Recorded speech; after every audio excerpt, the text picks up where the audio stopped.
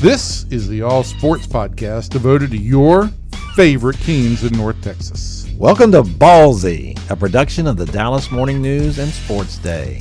Our weekly show is proudly hosted. Okay, strike that. Our show is hosted by Kevin Sherrington, Evan Grant, and myself. I'm David Moore, and who knows, maybe we'll have a special guest or two along the way. In this episode, we'll be talking about the Texas Rangers. Catch other episodes by subscribing to the Ballzy Podcast on iTunes. We're also on social media. Just search Ballzy Podcast on Facebook and Twitter, and you'll be notified of the latest episode. Don't forget, it's Ballzy with a Z. Are you ready, sports fans? Ballzy starts now. We want to welcome everyone to the Ballzy Podcast. I'm David Moore. A coup has taken place. One member of the triumvirate, I'm not sure that he will ever be on this podcast again, but someone who is always welcome on this podcast, one of the founding members. You know him, you love him, Evan Grant from Surprise, Arizona. Hello, Evan. Which of the founding fathers would I be? I was going to lean on you for that because I'm not a founding father. I'm just a revolutionary who came in and kicked the other member whose name shall not be mentioned off of the podcast this week.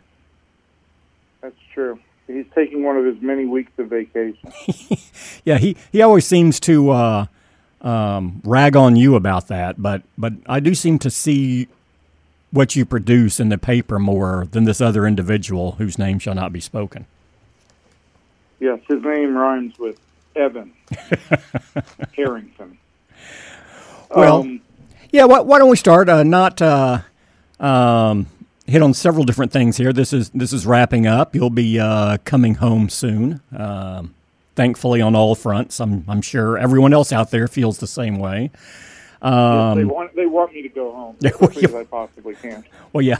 Until you're home, and then once you're home, it's like, when are you going back on the road again? But exactly. But maybe that's just me. I don't want to imprint my home life on this. So let's not. Let's get to Yohander Mendez, because with some of the issues and the not the issues, but just monitoring some pitchers coming back off significant injuries, Mendez was a little bit of the insurance policy. Why don't you give us the background on what's happened with that insurance policy and what it means going forward? Well, he walked off the mound on Sunday with a drop in velocity and with a little bit of pain. Well, and the Rangers sent him for a MRI, fearing the worst. I mean, there was tightness in his left elbow, and that always seems to be a real indicator of a torn ulnar collateral ligament. The bottom line is they feel like they, quote-unquote, dodged a bullet in that there's a sprain there, and the prescribed course of action is 6 weeks of no rest and rebuilding of strength. But it means he'll also be out for the first half of the season, because by the time you factor in the rest time and then having to rebuild him back up, he's just not going to be ready to participate before mid-season. Theoretically, what it does hurt is that this is a team with very thin depth behind its starting five, and its starting five all has a history of significant injuries. Three guys are coming back from Tommy John, so you want to have some insurance policies there. Well, without Mendez, your insurance policies are down to Adrian Sampson and Ariel Jurado, who really didn't appear to be ready for the big leagues last year, and possibly Jason Hamill, although Hamill, who's 36 and has spent a long time in the big leagues, has said that if he doesn't make a big league roster, it may be time for him to go home to his family. So this team, we're talking here, I'm working on a story for our Sunday preview on the Rangers, and it is about developing pitching. And here we are at the end of spring training talking once again about how thin this organization appears to be at pitcher in the upper level. And again, Mendez this is just one that's difficult to gauge because you may not, if health is not an issue, he wasn't going to contribute that much, you wouldn't think, early in the season. But like you said, if one of these five guys goes down, they don't really have a good, viable option at this point that they feel pretty good about, do they? I think they've been very happy with Adrian Sampson, who could fill the role of kind of older young guy, so to speak. He's still only 28. And if you once you put him on the 40-man roster, he will have minor league options remaining, which would give the team flexibility and the ability to send him back and forth to the minor league as needed. But I also think that as spring training comes to an end, you're going to see a number of veteran guys without jobs. And I think there will be some opportunity for the Rangers, and I hope they're proactive in this, to go out and acquire off of the waiver wire or sign as a free agent some of these guys who get released, because they are going to need more depth at AAA.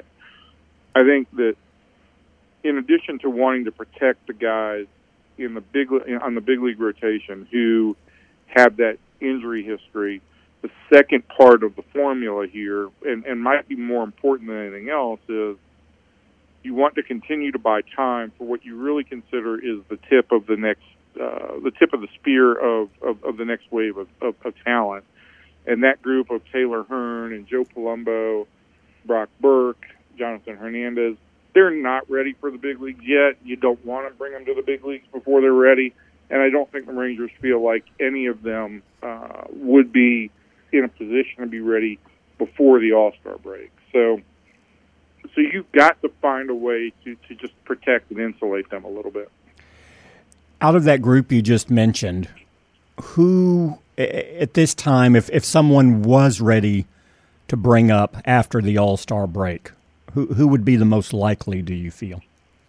Well, Hearn's going to start the season at AAA. I think, just based on that, he'd have the slightest of edges. But Palumbo, who is still kind of working his way back from Tommy John surgery and pitched some in the second half last year, I think he might be the most refined of the group. And I think Hernandez might have the best stuff of the group. And I think that Brock Burke is a guy who's going to be pretty much on the fast track here because he's shown an awful lot of maturity early on. So I think that's going to be a real wild card. If I was picking one out of a hat, I think I might just go with Palumbo because there was such a high level of belief in him before the Tommy John surgery. He's left-handed, and I think the Rangers feel like he's just got a really good feel for pitching. And again, I don't want to jump ahead too far because obviously there's a lot of baseball to be played before the All-Star break. But everyone knows that this is not going to be a team that's going to compete this year. So how important is it that they're able to call up someone and develop at least one of these pitchers going forward late in the year? Yeah, I think it's essential that you have some degree of turnover after the All-Star break and around the trade deadline. I think in an ideal world for the Rangers, barring a miracle contending club, what you would hope to do is that some of these veteran pitchers would be pitching well enough to warrant a return in a trade. You'd trade one or two of those guys, and then you'd start to bring up these pitchers, and you'd hope that with about 10 or 12 starts in the big leagues, that by the end of the year, they have gotten they've gotten a good set of a good foundation going forward for the future, and that they would be ready to come in 2020 and contribute to the rotation. So that is the goal, I think, for this pitching staff for this year is protect and insulate those guys for the first half, and get at least one or two of them ready to reach the big leagues, and then move forward with the idea that one or two of those guys will be ready for the 2020 rotation. And you have to do that. I mean, you can't come out of this season and not have one or two of those guys gotten enough of a look of them at them late in the season not to have a better feel for them going into 2020, right? Correct. It'll be a bad season for the Rangers if they don't feel confident that one of that group of four can be a productive member long-term in the rotation, starting with the 2020 season. We're here on Ballzy, sportsdaydfw.com, and as we continue our pitching-centric start to this segment, you mentioned earlier the guys coming back from Tommy John, and out of Volquez, Smiley, and Miller, how would you assess how all of those look to this stage of spring training, and maybe what we should expect, kind of a thumbnail sketch to expect from each of those guys as the season opens? Who looks the best? Who's the farthest along? Who may take a little bit more time to get into a groove, or is going to be, as you talked about earlier, really protected here early in the season and not given a lot of innings, or be very judicious with it, at least from the start? Yeah, I think Shelby Miller is going to be on the closest thing to a very limited pitch count when the season starts. He'll probably be somewhere in between 80 and 90 pitches for a couple of starts there, and I think he'd be the guy that they're bringing along the slowest. I went into camp thinking that you'd have to take an awful lot of care with Edinson Volquez, given that this was his second Tommy John and that he's 35 years old, but he appears to be ahead of schedule, and in some regards, I think the fact that he's had a Tommy John previously actually works to his advantage in this rehab, and that he's known how to handle it. He's had some experience with it, and he seems to be throwing the ball really well.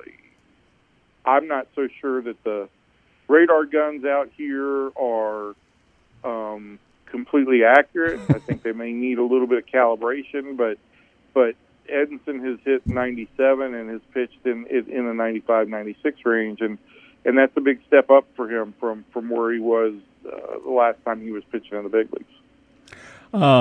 You mentioned that to go off-roading here for a bit. You mentioned the radar gun may need some calibration.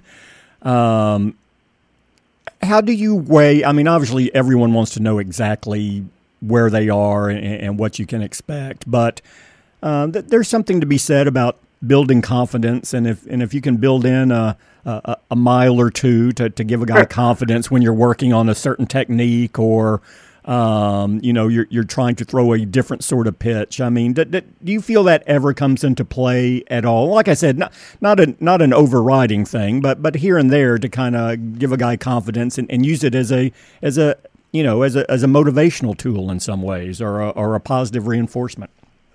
Yeah, I don't. At this point in time, I would not put anything past any team in baseball in terms of trying to boost confidence and find some kind of edge that will help their pitchers maximize ability. I think that right now, it's. All I can say is I'm just not used to seeing pitchers throw 96 and 97 in spring training, or as early as they have. Mm-hmm. Some of this may be that we have with the data and technology and the ability to really reinforce delivery points, that maybe we are reaching a point where players can maximize things like velocity very early and see jumps that they hadn't previously seen. But it wouldn't I would not put it past anything for a club to occasionally pump up a velocity. It's, the technology here, we're talking about grand conspiracies, but the technology works this way. You've got the radar gun kind of mounted behind the stadium, behind the backstop at most of these stadiums. Pitcher throws, radar gun reads it. Somebody upstairs in the scoreboard operations room gets that reading and immediately puts it onto the scoreboard. I don't know if it's all automated or what, but I suppose you could calibrate that, to start a mile or two higher if you wanted to. But I do just feel like teams are going to take whatever steps they can to try and build confidence for their pitchers going into the season. Sure, and again, I'm not talking about a sweeping. I mean, this isn't an Oliver Stone conspiracy theory. It is just, I would think, as a teaching tool at certain times, whether guys get discouraged and need encouragement, or if you can tell them, 1 or 2 miles on the fastball makes a big difference to them on how they are throwing or what they need to do, that occasionally, why wouldn't you do that? Not to mislead anyone, not to give anyone a false sense of where they are overall, but just as a tool to use judiciously to kind of prop guys up or in those when they're coming back from a rehab and feeling frustrated or whatever, to go, well, see, look, you were able to do this today, so how'd you feel? You can get back to that point. Well, I mean, pitching is all about conviction. It's about how convicted you are, how well you believe in what you're about to throw, and if you feel like, hey, you've got some power in your arm, you're going to believe it.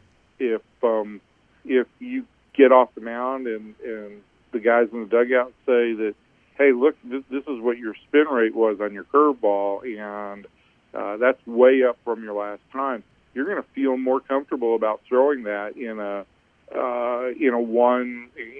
count that's not favorable to you, and maybe because of it, you won't think about it so much. Maybe you won't be tentative with anything, and you're liable to get a truer result from a pitch. So you're doing everything you can to try and get those guys to be convicted in their stuff and their ability to pitch.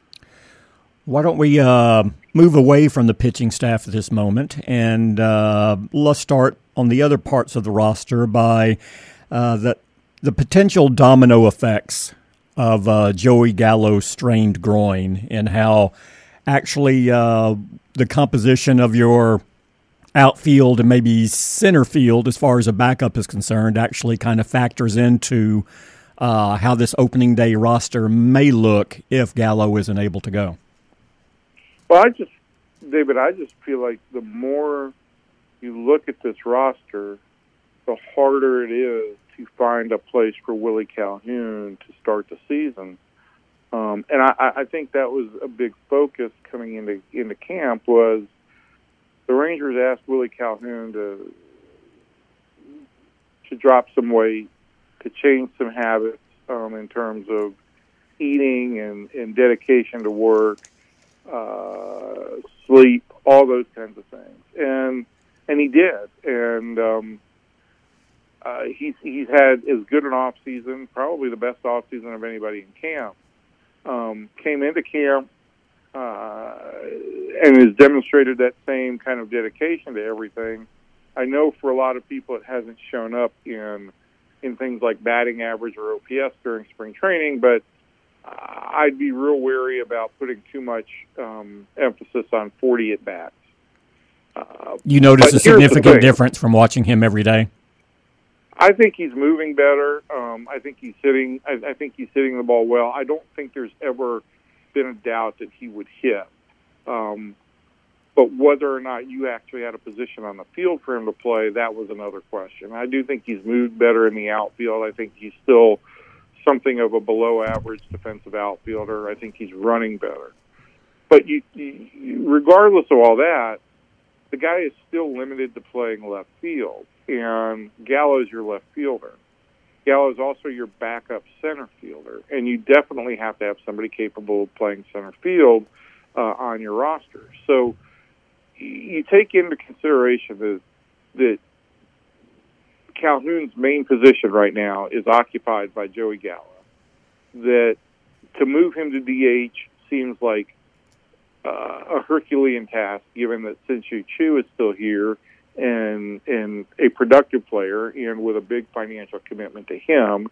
And now factor in the possibility that maybe Joey's limited and this team actually has to carry a backup center fielder.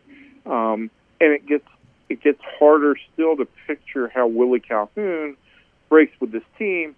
Not to mention the one other thing that I should have put in that list is that Willie is also a left-handed hitter, and if the Rangers need anything on their bench, it's a right-handed hitting outfielder, which is why I think that Hunter Pence definitely makes this team, and why I think that he would get a number of at-bats that would otherwise go to Willie, perhaps if Willie was a right-handed hitter. So I'm just unless this team has an injury, and they do have an injury, Gal, unless they have a long-term injury where they needed an everyday left fielder, or unless they find a way to trade Chu, I just think it's something of a pipe dream to feel like there's a significant role for Willie Calhoun on this roster to start the year. I also will say this, that I know Willie has been kind of outspoken, saying he doesn't know how he would take it, and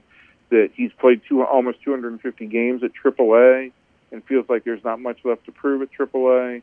I know that the Rangers would love for him to play, and I know that fans would love to see this guy in the big leagues, A, because this is supposed to be a rebuilding year, B, because he was the high-profile acquisition in the Yu Darvish trade. But I don't know that going to the minor league in and of itself, theoretically, even for him and at this point in time, is such a terrible outcome. Because I do think that at some point in time things will resolve themselves, and there will be opportunity for him, and he better be in a frame of mind, and better be in a position to seize it, because you only get so much of an opportunity.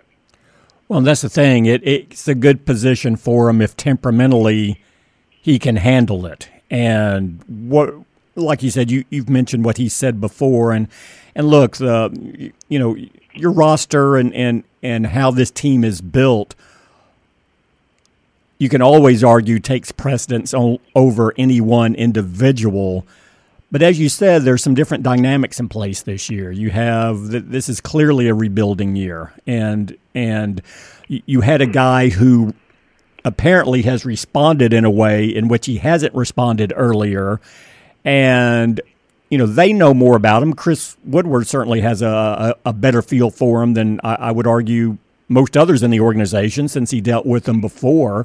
I know you talked with him over the weekend, but can you talk a little bit about weighing, the dilemma of weighing that, where you want to reward a guy where he has gone all in, has shown, you see evidence of a commitment and a passion you haven't seen before, the fear of kind of dousing that passion initially right after you see that, and if that could have any long-term effects.